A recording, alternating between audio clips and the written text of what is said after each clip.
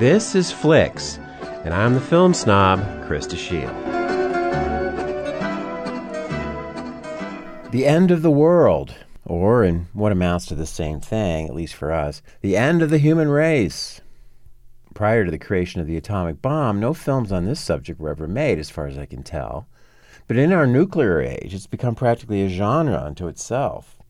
Leaving aside the weirdness of trying to entertain ourselves with visions of apocalypse, there's a spooky psychological question that must eventually come up for the viewer.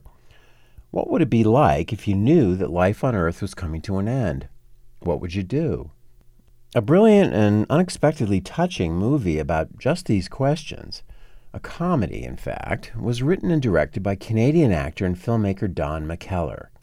Released in 1998, the same year as Armageddon, yet another big dumb Hollywood disaster movie, this small independent feature is one of the cleverest and yet most moving depictions of the end of our world. It's called Last Night. The story opens in Toronto on December 31st, 1999. As we get to know the various characters in Last Night, we discover that the world has already known for about 6 months that the planet was going to be destroyed on midnight of New Year's Eve. Everyone's gone through the panic stage already, and there's been looting and rioting, but on this last day, most people are just trying to squeeze in some fun or spend time with loved ones. McKellar himself plays Patrick, a melancholy widower whom we first meet at a mock Christmas party, which is actually a farewell party, thrown together by his parents, and attended also by his sister Jennifer, played by Sarah Polley, her boyfriend, and 2 elderly relatives, the grandmother and aunt. In the context of the world ending, I found the petty bickering and whining in the family to be hilarious. That's one of McKellar's marvelous insights here.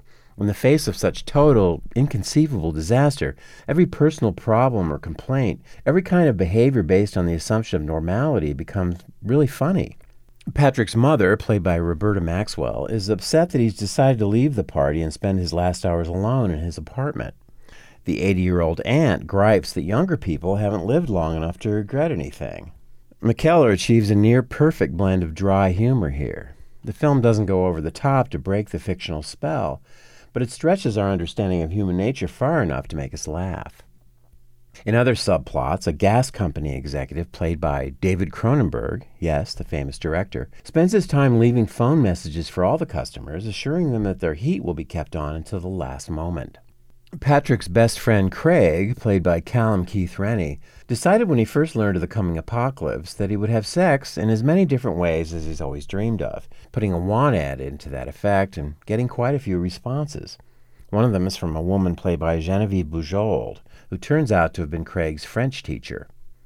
McKellar has quipped that having sex with your French teacher was a fairly common fantasy for boys in Canada.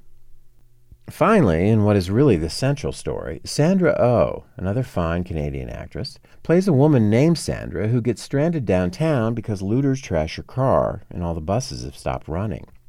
By chance, she runs into Patrick, whom she doesn't know, and begs him to help her get back home to her husband. This odd relationship between 2 perfect strangers becomes a metaphor for a collapsing society that never learned how to live properly, much less how to die.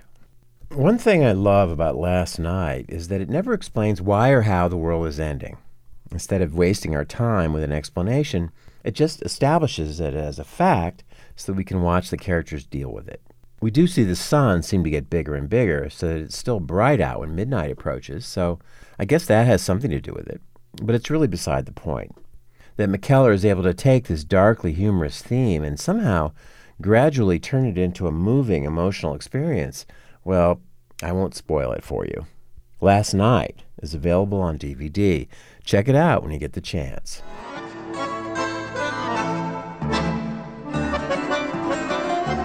This has been Flicks, and I'm the film snob.